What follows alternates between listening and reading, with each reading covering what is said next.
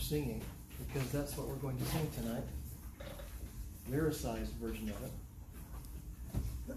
Psalm 24, and it'll be verses 1 through 10, the whole psalm. Psalm 24, the Psalm of David.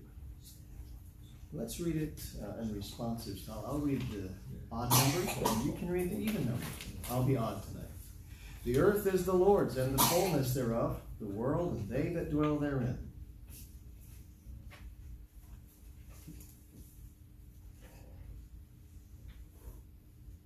I guess I'll read all of it. For he hath founded it upon the seas, and established it upon the floods. Who shall ascend into the hill of the Lord? Or who shall stand in his holy place?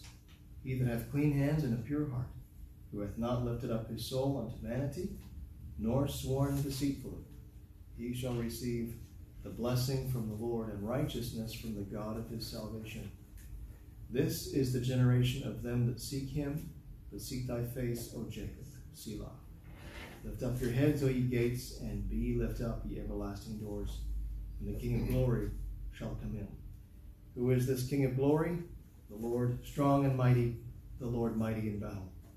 Lift up your heads, O ye gates, even lift them up, ye everlasting doors, and the King of glory shall come in. Who is this King of glory? The Lord of hosts. He is the King of glory. Timothy should have given you the song sheets, and they just continue to the back. Each verse does. And this is to the tune of To God Be the Glory.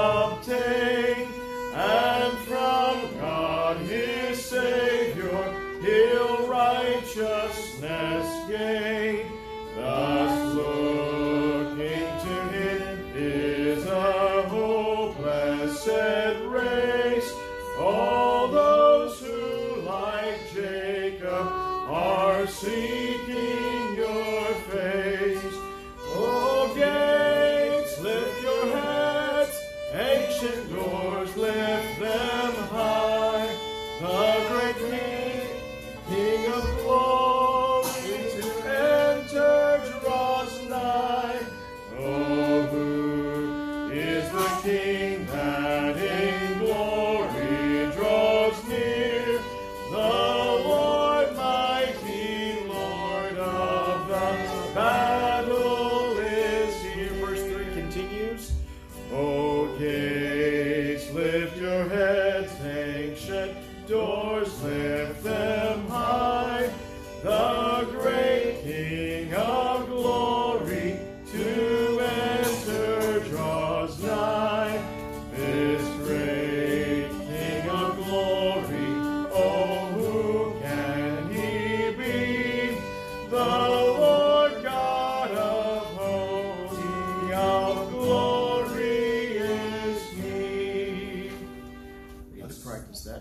just messed that up a little bit, didn't I? All right, number 40 in our hymnals. Number 40. Number 40. Great is thy faithfulness.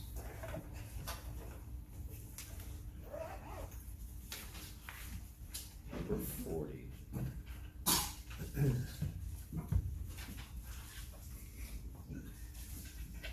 In verses 1 and 3.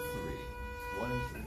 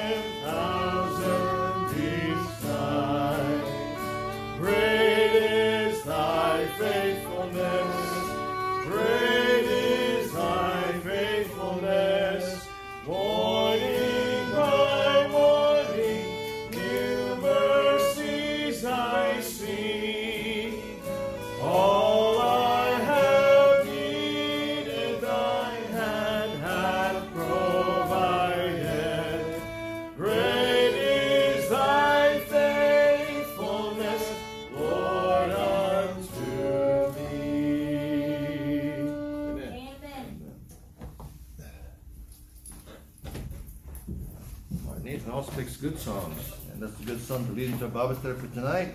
Come over to Matthew chapter 5. Matthew chapter 5, 6 and 7.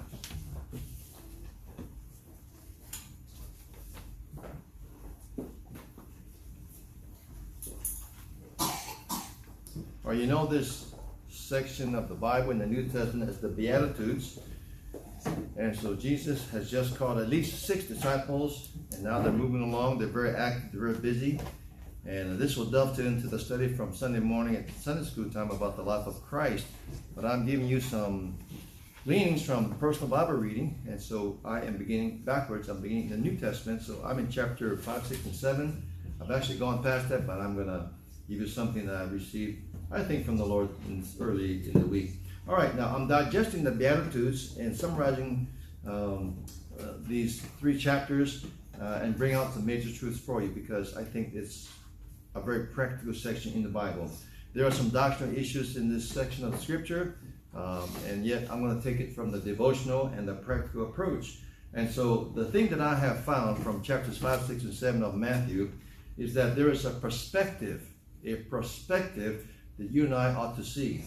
Perspective in 2 is, number 1, you and God, and you and your fellow man. So the first thing is, the perspective is you and God. Chapter 5, verses 1 through 12. We won't read every single verse because leave it up to you to read it sometime. But in chapter 5, verses 1 through 12, you have some circumstances. You have, in these circumstances of life, that God is looking at things from a different viewpoint than you and I would look at things. And so we need to look at it from God's viewpoint. In the first 12 verses, I'll just give a sample here. For example, verse number 3. Blessed are the poor in spirit, for theirs is the kingdom of heaven. And you have at least 12 blesseds here. And, well, let me count them right here. I did count them before. 1, 2, 3, 4, 5, 6, 7, 8, 9. At least 9 blesseds in this first 12 verses. And the blessed is another way of saying happy. It seems kind of contradictory to say that you're happy, you're blessed if you are poor in spirit. You're blessed if you mourn. You're blessed if you are hunger and thirst. But that's the human perspective. The actual God perspective from heaven's viewpoint is that he sees it in a different way. And so the takeaway from the first few verses of chapter 5 is that you need to see things from God's viewpoint rather than just our own viewpoint. The world's viewpoint, the world's view of looking at things is not the same as God's viewpoint. And if you look at only from the viewpoint of the world, you might be pretty discouraged because not too many things in this world are will make you happy. In current events, in our life today, in the last few decades, it doesn't seem like anything that you look at will give you any happiness. And if happiness comes from happenings, then there's not much to be happy about, but that's the man's viewpoint. We look at things from a different perspective, from God's viewpoint, and from his viewpoint, there's happiness in the things that are in our lives and in the lives of others, but it's because we see things from a different viewpoint, a different perspective. So we must calibrate a little bit and see things not through our own eyes, but through the eyes of God. And so look at verse number 3 again. Blessed are the poor in spirit, for theirs is the kingdom of heaven. It doesn't seem logical that the poor in spirit are those who are even the meek. The meek in verse number 5 shall inherit the earth. It doesn't seem reasonable and proper, and even doesn't make any sense that the meek will inherit the earth. But one day the meek will inherit the earth. One day they'll control the earth with Jesus Christ, which is kind of crazy. But again, we're looking at things from the viewpoint of God in heaven, not from the viewpoint of man on earth. And so verses 11 and 12 of the first few verses of chapter 5. Blessed are ye when men shall revile you and persecute you, and say all manner of evil against you falsely for my sake. Rejoice. What? What? Rejoice and be exceeding glad that men persecute you. Verse 12. For great is your reward in heaven, for so persecuted they the prophets which were before you. And so you're looking at very clearly statements about what people see and what God sees. And so when a Christian is persecuted for righteousness' sake, it seems like he's the loser. It seems like he's on the wrong track. But God says, no, let's look at things from my viewpoint. And from my viewpoint, they are blessed, and we should rejoice because we have a reward in heaven, which is not what people think about when they suffer and go through experiences, but very contrary. And so remember, the world's view and God's view are not the same. And so the Beatitudes is going to emphasize that. I think it emphasizes that, the perspective from God's viewpoint. By the way, turn to 2 Corinthians chapter 4. And we'll come back to chapter 5 in just a second. 2 Corinthians chapter 4. When you talk about, and when we think about seeing things from God's perspective, look at chapter 4, verse number 16 of 2 Corinthians. Here's a really good parallel scripture to dovetail with what Jesus has said here in chapter 5. And so come to 2 Corinthians chapter 4 and verse number 16. 4:16. Back up to verse number 15. 4:15. For all things are for your sakes, that the abundant grace might through the thanksgiving of many redound to the glory of God. Verse 16. For which cause we faint not, but though our outward man perish, yet the inward man is renewed day by day. For our light affliction.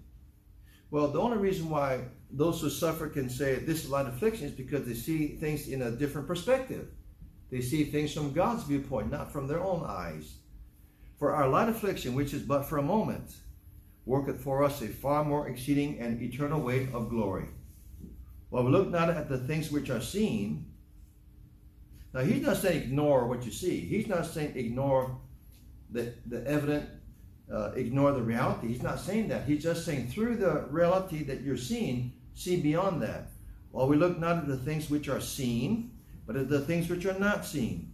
For the things which are seen are temporal. The things which are not seen are eternal. Now come back to Matthew chapter 5. So that is almost a summary about looking at things from God's perspective in the Beatitudes. Now also in chapter 5 of Matthew, verse number 13 through 16. When you look at things from God's perspective, you look at yourself as well.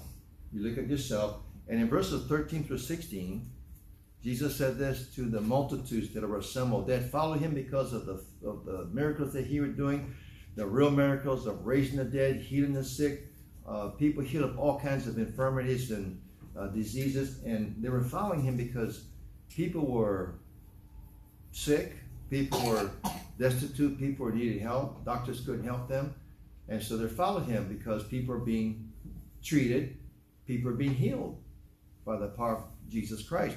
Now look at verse number 13. Ye are the salt of the earth, but if the salt have lost his savor, wherewith shall it be salted? It is thenceforth good for nothing, but to be cast out and to be trodden under foot of men. Then he says in verse 14, ye are the light of the world. The Lord says to the disciples or to the crowds, you are two things. You are salt and you are light. Verse 14 continues, a city that is set on the hill cannot be hid. Neither do men light a candle and put it under a bushel, but on a candlestick, and it giveth light to all that are in the house. Let your light so shine before men, that they may see your good works and glorify your Father which is in heaven. Now what is he saying here? We're talking about perspective. What is the perspective in relationship of the Christian, I'll say the Christian, the believer, and to God? What is that relationship all about here? What are you finding about salt and light? And while you think about that, salt, of course, is preservative. Before you had refrigeration, in the 19th century, how did you refrigerate food, meats, things like that? Well, in a cave or underground or someplace cool, which would not be very effective. You would salt meat to preserve it a little bit, and the salt also enhances flavor. Have you ever eaten watermelon with salt? Oh man, that's so good. Ever eat orange with salt? It is so good. The condition for the orange and the watermelon to be so good, but the salt, it has to be refrigerated. And that is so good when it's cold like that on a hot summer day. It is so Christian. It is so spiritual to have salt on those two things, watermelon and orange. But salt is also, it enhances flavor. Now, what is the point here about you being salt? Well, here's the perspective I see. That Christians are salt and light. Of course, light illuminates, light reveals, light shows things, light guides people in darkness. And so the Christian is like salt. He preserves. Do you know that through the Holy Spirit living in every believer, we are like salt in this world. We prevent the Lord bringing down his wrath on the world because we're salt. We prevent judgment to come in that sense. We hold back. We hold back the corruption. We hold back the decaying. We hold back the stench of something bad. We also enhance flavor. We create a thirst for people to want to know God in a sense. And then light guides, of course, to the light of the world. And so the thing that I am seeing about perspective about us and God is that we are of great value to the Lord, which doesn't sound like anything biblical, but it is, because we are of value to God, of great value to him. This is a Walmart verse. You are of great value. Oh boy. Because we're not just nobodies, we're somebodies to have influence. Online you find a lot of people who are celebrities or important VIP people. They call themselves influencers, and people dub them as influencers. This person, this influencer said this about this issue, and everybody follows this person in social media. Well, do you know that you and I as Christians are influencers? We are salt and light in this world, so we are worth something. We are worth something, and because we influence people for Jesus Christ. And so we value that relationship to God. The perspective is, I'm nobody, you're nobody, but we're somebody. So take that for what it's worth. Now come to chapter 6. When it comes to our perspective of us and God, we are valuable to him because he provides for us. Look at chapter 6 of Matthew and verse number 24. Matthew 6:24. 6:24 to 34, read that sometime. But the gist of this portion of scripture is about the cares of this world, the need that God's people have, and how God can take care of those needs. Come down to a few verses in the short passage. Look at verse number 25. Therefore I say unto you, take no thought for your life, what ye shall eat or drink, nor yet for your body, what ye shall put on. Is not the life more than meat, and the body than raiment? So we're talking about material needs that are normal and everyday routine needs that are basic to life. And then you come down to verse number 31. Therefore take no thought, saying, what shall we eat? Or what shall we drink? Or wherewithal shall we be clothed? Verse 34. Take therefore no thought. You know, when the Lord repeats himself, he's making a point. It's like verily, verily. This is verily, verily, verily. 3 times. Take therefore no thought for the morrow shall take thought for the things of itself. Now, he's not saying don't think about tomorrow. He's not saying don't plan for tomorrow. He's not saying don't have cares of this world, because cares are normal in his life. Any normal man who is responsible cares for the things of this life. He has to. She has to. A mother has to care for her children. A mother has to care for many domestic things. And a man has to care for a lot of things too in his world as the provider of the family. But these verses remind me that the perspective we all see is that God would take care of his children.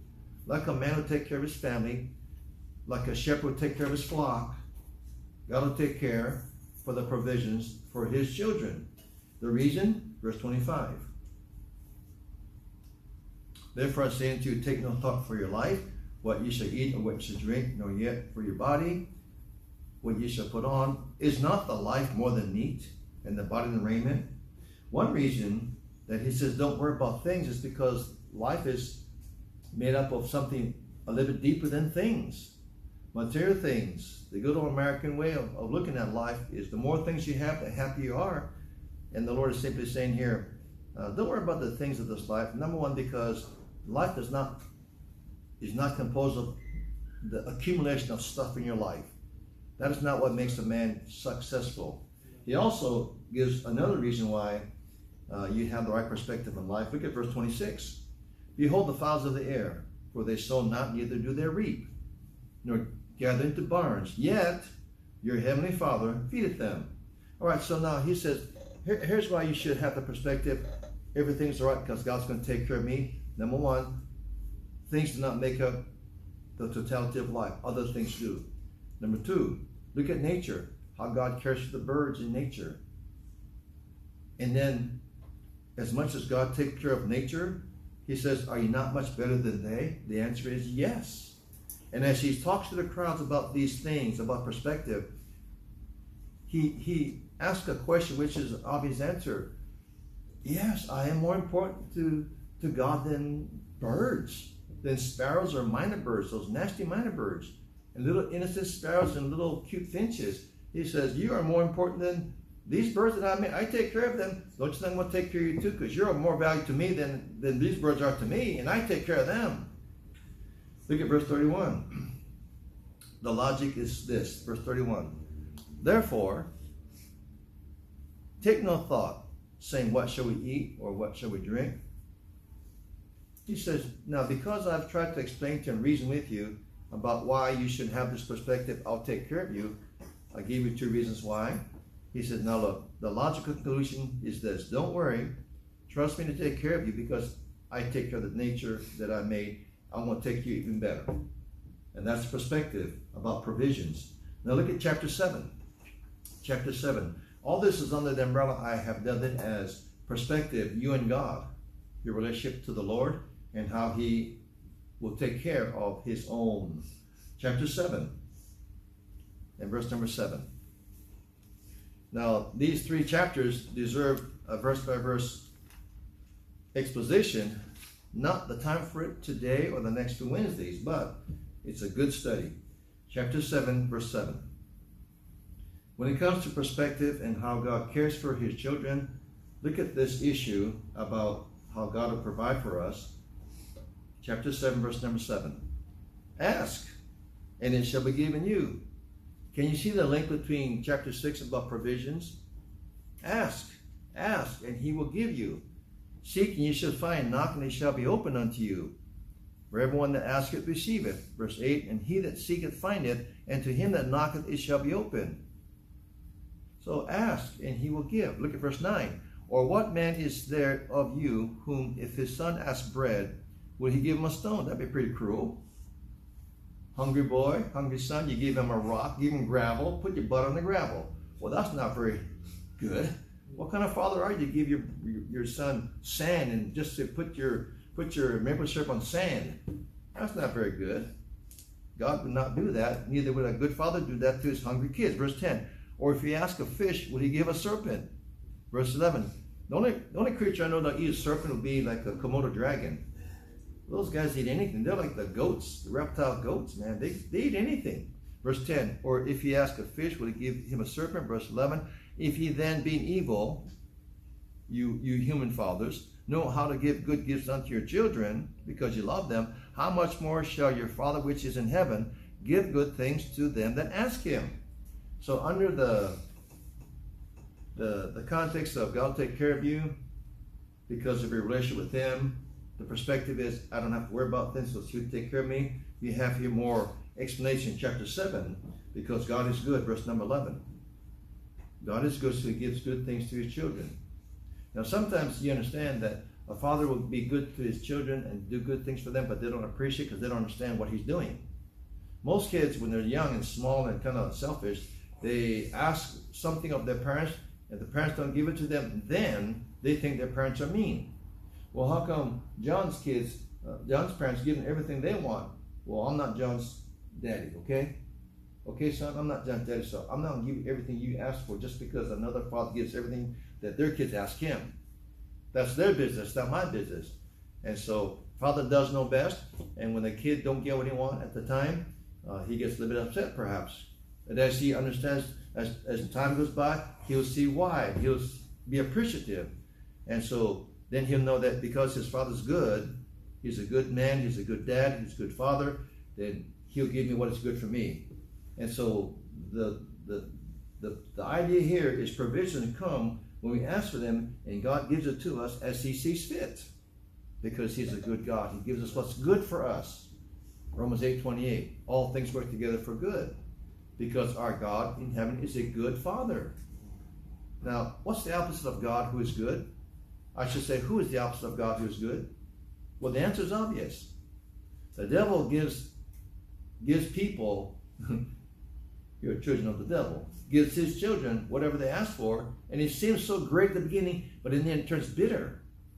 And so the Lord just is the opposite about that. Perspective. Look at chapter 6. Go back to chapter 6. When it comes to provisions and God giving us what we need, in chapter 6, we talk now, or he talks about, in the first 4 verses of chapter 6, about giving.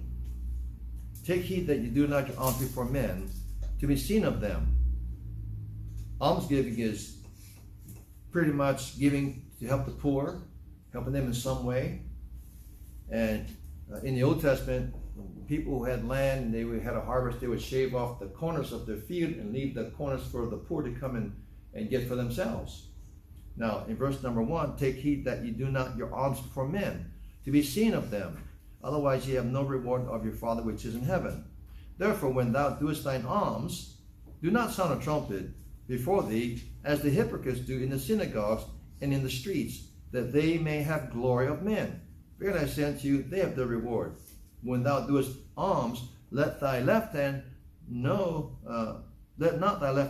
what thy right hand doeth, that thine alms may be in secret, and thy Father which seeth in secret shall himself reward thee openly.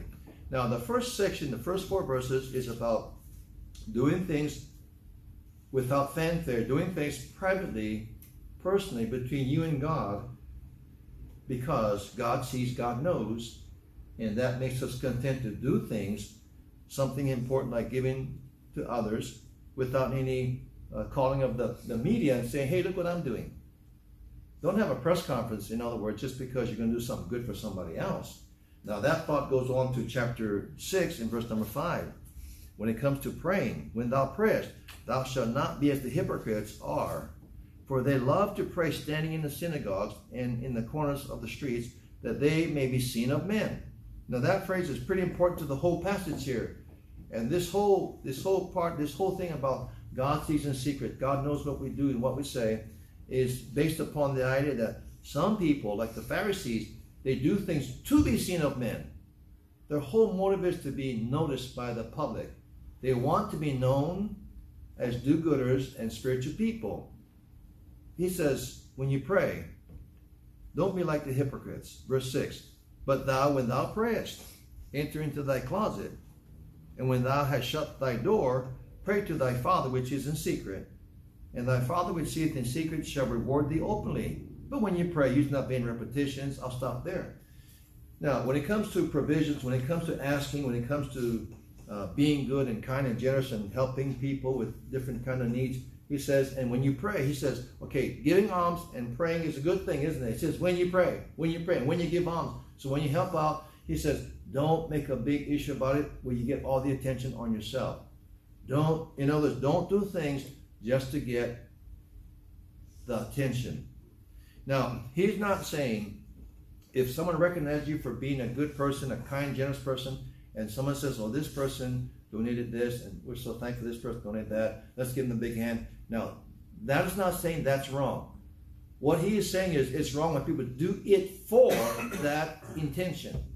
I'm doing this just to get the attention, so I am recognized, and I'm patted on the back, and I'm known as a real benevolent whatever. And when you pray, he says, don't pray on the street corners. He's not saying don't pray in public. Some people are so spiritual, they won't pray in public because they think they're drawing attention to themselves. Truthfully, anytime you do something that's seen, you get some attention. The issue is the motive, and the Lord is saying, watch your motive. Watch what you are doing, more specific. Watch the intention as to why you do what you do. Giving alms or praying, be careful that you don't do it just for the attention. In Hollywood productions or any kind of production on stage, you have people that are the characters of this program or of this play or something, of this movie, I'll just say movie.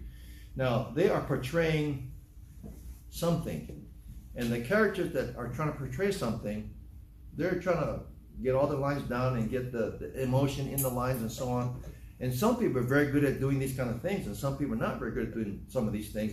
And then you have in these productions the star, the main character, and then you have a supporting cast. The supporting cast is not the star, but they are really a big part of this production, and they help the star look better.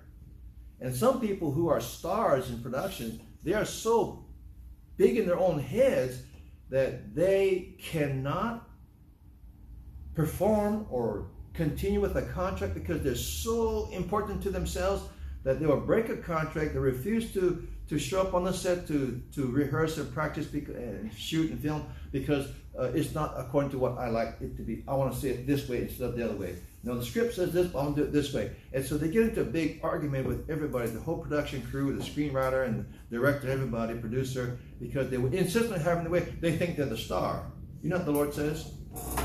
The Lord says, when you pray, don't seek the spotlight. When you pray, don't seek all the attention. Pray with a right spirit, a right heart, and pray. So praying in public is okay. Being known to be generous is okay because you didn't seek the attention. But if attention comes your way, it's probably good to deflect that and say, well, because of God, I'm able to do this. And that'll encourage somebody else too. So we have to be careful not to be extreme about things. All right, so the perspective, God sees and hears, and so did as unto the Lord. And this is all under our relationship to God in perspective. Now, the second thing I want to give you is in chapter 5, verse 21 and 22. The second thing is you and others. The first part is God and you, or you and God. Now it's you and others. Your relationship, which is a key word here, your relationship to God, and now your relationship to others. And the Lord in this Beatitudes, he almost enhances and ramps up an issue to make it even more more spiritual than just a physical activity, a physical act. He gets into the heart of the thing, the why someone does what they do. Chapter 5, verse 21. Ye have heard that it was said of them by old time that thou shalt not kill, and whosoever shall kill shall be in danger of the judgment. But I say unto you, that whosoever is angry with his brother without a cause shall be in danger of the judgment. And stop there. So you have the first issue with other people, murder, thou shalt not kill in the Old Testament. Exodus chapter 20 is defined by chapter 21 of Exodus as premeditated killing of someone, presumptuously, with guile. So when he says, thou shalt not kill, we are talking about killing someone deliberately, not manslaughter. And then it says, but I say unto you. So the but I say unto you is to emphasize there's a cause for a person physically killing someone else, physically. And he says, you cut that off in the heart. You stop the thinking process. You stop it from coming to fruition. And so since God sees the heart, kill the evil thoughts in the heart and in the mind that will cause you to carry out what you're thinking. So he goes a little deeper than just stop the activity, stop the physical killing, stop it in your heart thinking it. Now, it's not the same thing as the actual killing of someone, thinking about killing someone. He does say it's like it's done in your heart. Now, come to the next thing, and I'll try to explain a little bit more. Chapter 5, verse number 27. On these two issues, it's about how to treat your fellow man, your relationship to them, and having the right perspective. Chapter 5, verse 21. That's thou shalt not kill. Verse 27. 5:27. Ye have heard that it was said by them of old time, thou shalt not commit adultery. But I say unto you, that whosoever looketh on a woman to lust after her, hath committed adultery with her already in his heart. Now, and then it talks about if your eye offend thee, pluck it out, and so on. Now, murder is the fruit of thinking about it without any stopping it. Adultery is the fruit of thinking about it without any stopping of the thought. And so he says, look, don't do that. You've heard don't kill, don't murder. You've heard don't commit adultery. He says, better yet, don't even think about it. Better yet, don't give yourself a reason to justify your horrible actions. If you cut it off in the brain, in the heart, in the thinking, if you cut the bitterness, you cut out the resentment, you cut out the justification, why I need to kill this guy, and if you cut that out in the heart, then you probably won't do that in the physical act. So he makes it harder. He makes it more serious because it's a matter of the heart now. Now, as I say, if you physically kill someone, if you physically commit adultery, okay, not okay, but if you thought about it on those 2 points, but you didn't do it, it's a little different, isn't it? They're not the same thing. Because if you thought about killing, but you didn't, you thought about, but you didn't commit a crime. So you knock it off, you cut it off in the heart, in the head, get rid of it then, see? And so the perspective is, God knows everything. God knows everything. Therefore, you better make sure that these things are dealt with in the heart. And that's why 1 John 1:9 talks about if we confess our sins, sinful thoughts, he is faithful and just to forgive us of our sins and to cleanse us from all unrighteousness, and so on. All right, so don't think about it. It's a little heavier. It's a little bit more demanding than just, okay, I'm not going to commit that crime or that capital offense, or I won't commit that moral sin. Look at chapter 5. Continuing on his perspective on relationship to other people, chapter 5, verse 37. 5:37. Let your communication be yea, yea, nay, nay, yes or no. For whatsoever is more than these cometh of evil. Ye have heard that it hath been said, an eye for an eye, and a tooth for a tooth. Let me stop there. No, I'll keep reading. Verse number 37. 37. I'll stop right there. Okay, communications. All right. Swearing. Now, commitments, vows, contracts. The principle I see is If you make a commitment, simply keep it. Make a promise, simply keep it. You make a vow, be sure you think about it, you pray about it before you make a vow, because if you make a vow, you have to keep your vow. The exception. Are there any exceptions to these vows that you're supposed to keep? Are there any exceptions to contracts and commitments that you can break? Have you ever made a commitment that was dumb? You made a promise that was, man, why did I make that promise for? Oh, but the Bible says keep your vow. Well, are there exceptions to break the vow?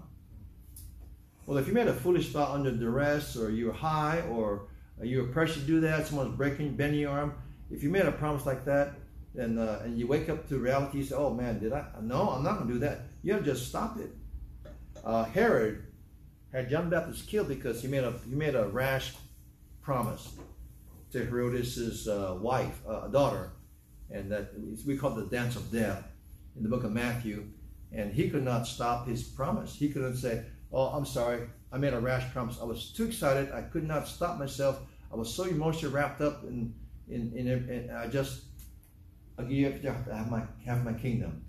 Now, when his wife told the daughter who did that dance, I want the head of John the Baptist, he could have said, what?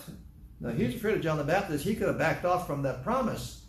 I'll give you up to half my kingdom. But he was not able to break his vow because he just had too much ego, too much pride. It was not right for him in his mind to back off from what he said. But when you make a promise or a vow that is rash or hastily done, not thought through, you didn't pray about it, and you know it's wrong now, yesterday you made it, but today you know it's wrong, then I would simply say, you know what, say, sorry, I made a mistake.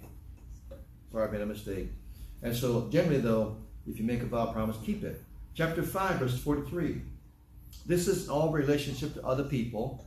In chapter 5, verse 43 through 48, this one's a little bit difficult for some people. Verse 43. Ye have heard that it hath been said, thou shalt love thy neighbor and hate thine enemy. Well, that would be pretty reasonable. The Proverbs says, I love them that love me. It's a funny verse in Proverbs chapter 8. I love them that love me. Ye have heard that it hath been said, thou shalt love thy neighbor and hate thine enemy. But I say unto you, what does Jesus also make the Christian feel like, oh man, I got to do that? But I say unto you, love your enemies. This must be a wrong translation, is what I can say. But I say unto you, love your enemies. I know it's really wrong because it says, bless them that curse you. That cannot be in the Bible. Do good to them. Oh man, this is the wrong, what is this, the Catholic Bible or something? Do good to them that hate you.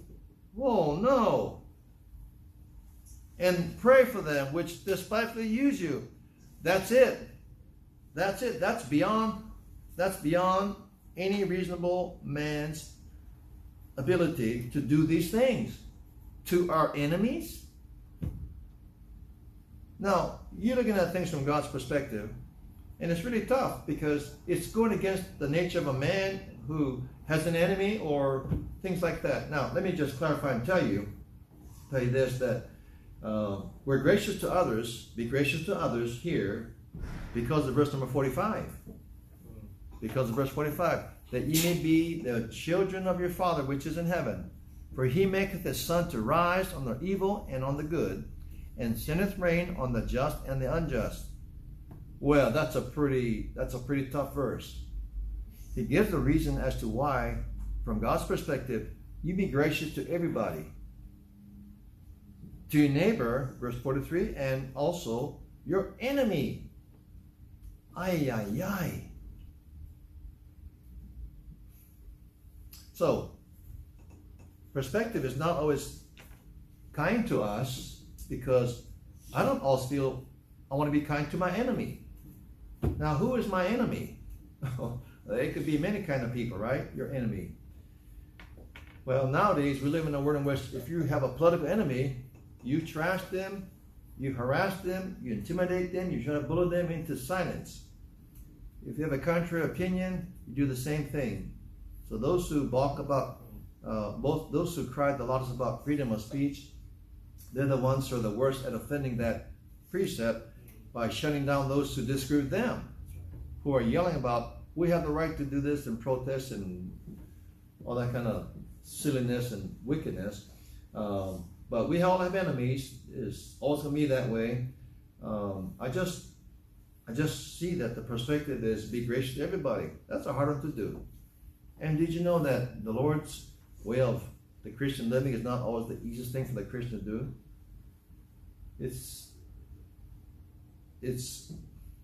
It goes against our flesh is what it does. It goes against our flesh to be gracious to everybody.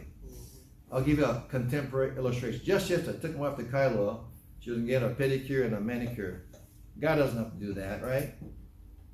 If a guy has to go get a pedicure, manicure, you're going to be wondering about that person. But a woman, they like to get that every once in a while. I think she had one for over 2 years. Anyway, she wanted to get one, and it went down there, and then traffic was on Poly Highway down to Kailua, so we left on time. Give us a half an hour to get down there. Traffic said 9-minute delay. Not 9 hour, 9-minute delay. So we call. I said, you better call. She calls. The lady answers the phone. My wife says, we're stuck in traffic. We're coming down the Poly. We're on our way, but we're going to be late. The lady says, oh, you cannot be late. You cannot be late. My wife said, well, I can't help it. We're on our way. The app says, the phone says we're going to be at least 9 minutes late. Well, you can't be more than 50 minutes late. We don't take late appointments. She says, okay, we'll get it as soon as we can. I thought, and I was listening to her. I said, you know what? Let me go talk to her. I say, what kind of customer service is this? It's like we want to come late. It's like we want to be in traffic. It's like we want to be, no. And then she goes in there, I'm waiting in the car, and then, anyway. I said, well, how was she to you? How did she treat you? If it was the same person, I think it was. And she was kind of like, she was roughing, did the nails, like all that kind of stuff. I said, why didn't you tell me to come inside? Not that I would like to go inside. I said, these Vietnamese people, they're so gruff. Is that too rude to say what they are? I got nothing against them, but she was rude. If she was something else, she would never be rude if she was Chinese. I know that. If she was Chinese, she was all going to be nice, always nice. But she was Vietnamese, so she wasn't nice. Now, you folks don't laugh. You don't have a sense of humor. It's what you don't have. And so, how can you treat your enemy? No, she's not a real enemy. But when it comes to these matters, where you have resentment for somebody and you treat them as an enemy because they've harmed you, whatever the situation, he does say be gracious to everybody because God gives rain and sunshine to everybody, even those who hate him. That is the perspective. That is the perspective that God gives to his hearers. Pretty tough to do. The thing that I want to add to what the Lord said is from the Apostle Paul, who is, of course, writing on the inspiration of the Holy Spirit. In Romans 12:19, he says this, dearly beloved, avenge not yourselves. It's like he put a name here. Avenge not yourselves. Those who treat you bad, those who are rude to you, those who are snotty, those who are just on a high horse. But rather, that's another word I don't like in the Bible. But rather, instead of avenging yourselves, rather give place unto wrath. Put it aside.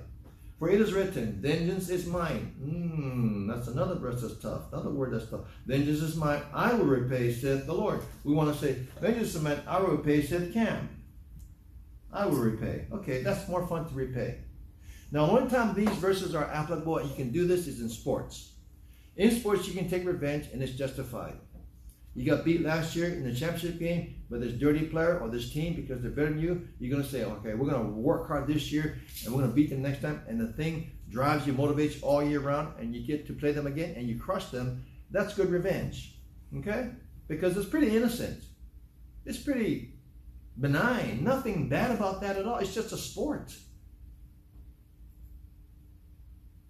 It's manly stuff. That's what it is. So, is there a line to cross over here about revenge? I want to say something about that. Are these statements cut and dried in concrete for every situation? I don't think so. This is a general statement about how you treat your neighbor and how you treat your enemy. But when it comes to certain circumstances in life, if you practice what the Beatitudes say, here's what will happen. If you practice what it says here to the T, here's what's going to happen. Now, I could be wrong about this, but I think there is a line that is drawn, but you can cross it under certain circumstances. For example, someone breaks into your house or tries to, and you defend yourself. You shoot somebody in self-defense. That's not wrong. That's not bad. That's not taking vengeance on anybody. That's just defending yourself. But some sweet Christian's going to say, no, I can't do that because I'm going to let God be the judge of that and avenge everything. I'm supposed to love everybody. Well, you don't hate the guy because you try to kill your family or rob you while you're sleeping. You don't like it, so you stop it. It's just like that. When it comes to war, you have to win a war by destroying and killing. That's how you win a war. And so that's not anything personal. It's not violation of the scriptures. As a matter of fact, you remember, David said, the Lord or God taught my hands to war. When it comes to politics, I have to say this to help us to remember, when it comes to politics, it's very difficult to practice the Beatitudes when it comes to politics, because the nature of the animal called politics is that if you are sweet and innocent, you are like a lamb among wolves.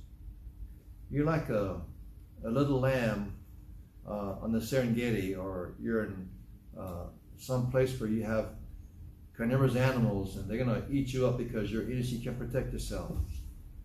I learned so many lessons by watching wildlife videos, and how the nature of the beast will dictate his behavior. And you can be nice, you can be sweet, you can be kind, you can think that you can communicate, you can mentally transfer your thoughts into the brain of this tiger or this leopard. You might think that, but you're so wrong. And that hungry beast is going to get after anything he can eat. That's the nature of the beast. And so you have to defend yourself. You have to sometimes put down. And so it comes down to people sometimes too. But that is not a violation of Scripture. All right, so there is some considerations of mitigating circumstances you have to consider too. So the line sometimes, crossing it is not sinful. My opinion, chapter 7 verses 1 through 6. Now we're coming down to another section, and kind of the last one for tonight, about our relationship to others. The first part was the perspective of me and God. The second part is my perspective on me and other people. Man to God, man to man. Chapter 7. Another aspect, another part for tonight about relationship to people, chapter 7, verses 1 through 6. Judge not, that ye be not judged. For with what judgment you judge, ye shall be judged. And with what measure you meet, it shall be measured unto you again. And why beholdest thou the mote that is in thy brother's eye, but considerest not the beam that is in thine own eye? Or how wilt thou say to thy brother, let me pull up the mote out of thine eye, and behold, a beam is in thine own eye? Thou hypocrite. Now, why is this man a hypocrite? Well, it's got to do something with judging, verse number 1. So the problem with this judging matter of chapter 7, verse number 1 is that this guy who's got all this stuff in his eye, 2x4s and plywoods and everything else in his eye, he's saying to this other guy, hey, look at you, you got the stuff in your eye. What's wrong with you? Now, while he's judging that person and judging him to be wrong, he's got the same problem himself. The judgment, the not judging, which is what everyone uses to continue in their sin, really. You have people who do all kinds of bad and wicked things, and when you say, hey, that's wrong, they say, hey, don't judge me. The Bible says, judge not, lest you be judged. They always use this verse against the Christian who says, hey, that's wrong. Hey, you shouldn't do that. Hey, that's wrong. Don't do that. That's wrong. Don't judge me. They always say that. The issue here is, if you get a problem, don't judge somebody else for their problem when you get the same problem. Now, are we to judge or not judge? If we took verse number 1 by itself, then we would not judge anything. But in the very same book of Matthew, there is judging going on. There's judging going on, because he talks about judging the fruit. Judging the fruit of a false prophet. Well, how do you judge the fruit of the false prophet? Look at verse number 15, 7:15. After he said, judge not lest you be judged, he says in verse number 15, beware of false prophets. Well, how will you beware of false prophets if you don't judge them? If you don't evaluate their teaching, how can you judge them? You cannot be passive and say, okay, yeah, you guys, you say you're Christian, okay, I accept that. You say you believe them, I accept that. Come into our church and teach us. That's pretty foolish. You need to scrutinize, you need to vet, you need to judge, make sure that they are biblical. Beware of false prophets by judging them, which come in sheep's clothing, but inwardly they are ravening wolves. You shall know them by their fruit. Wait a minute now. That means I have to know about different kinds of fruit, don't I? You shall know them by their fruit. This is so hilarious because he talks about good fruit brings good trees bring good fruit, bad, vice versa. You can't bring bad fruit from a good tree and so on. So he's saying you have to judge the fruit that you see. And so he's not talking about when he says judge not judging at all, because in John 7:24 he says this, judge not according to the appearance, but judge righteous judgment. Judge righteously. 1 Corinthians 2:15 tells us this, but he that is spiritual judgeth all things. Whoa, that's a pretty good verse to help us understand the balance of chapter 7, verse number 1.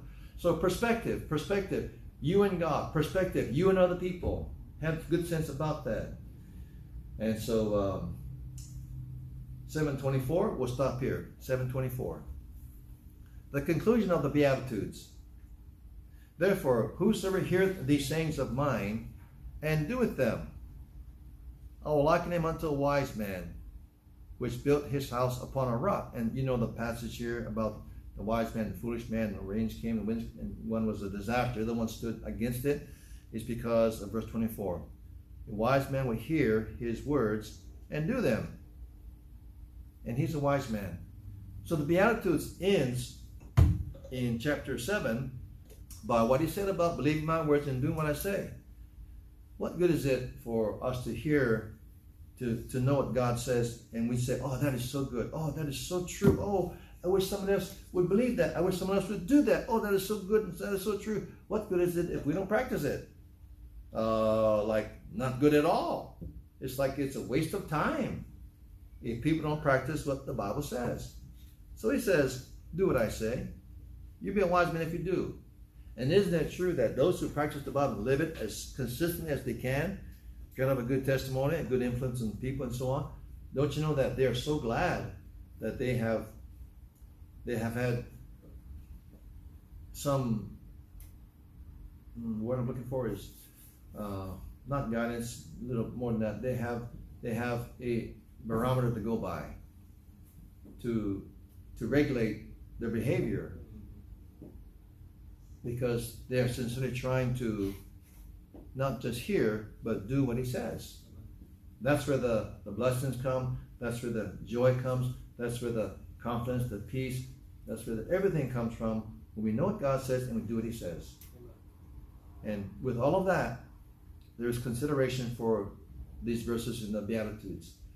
So you have to have discernment about taking everything here literally and understanding there's context to all of these things and consideration to them.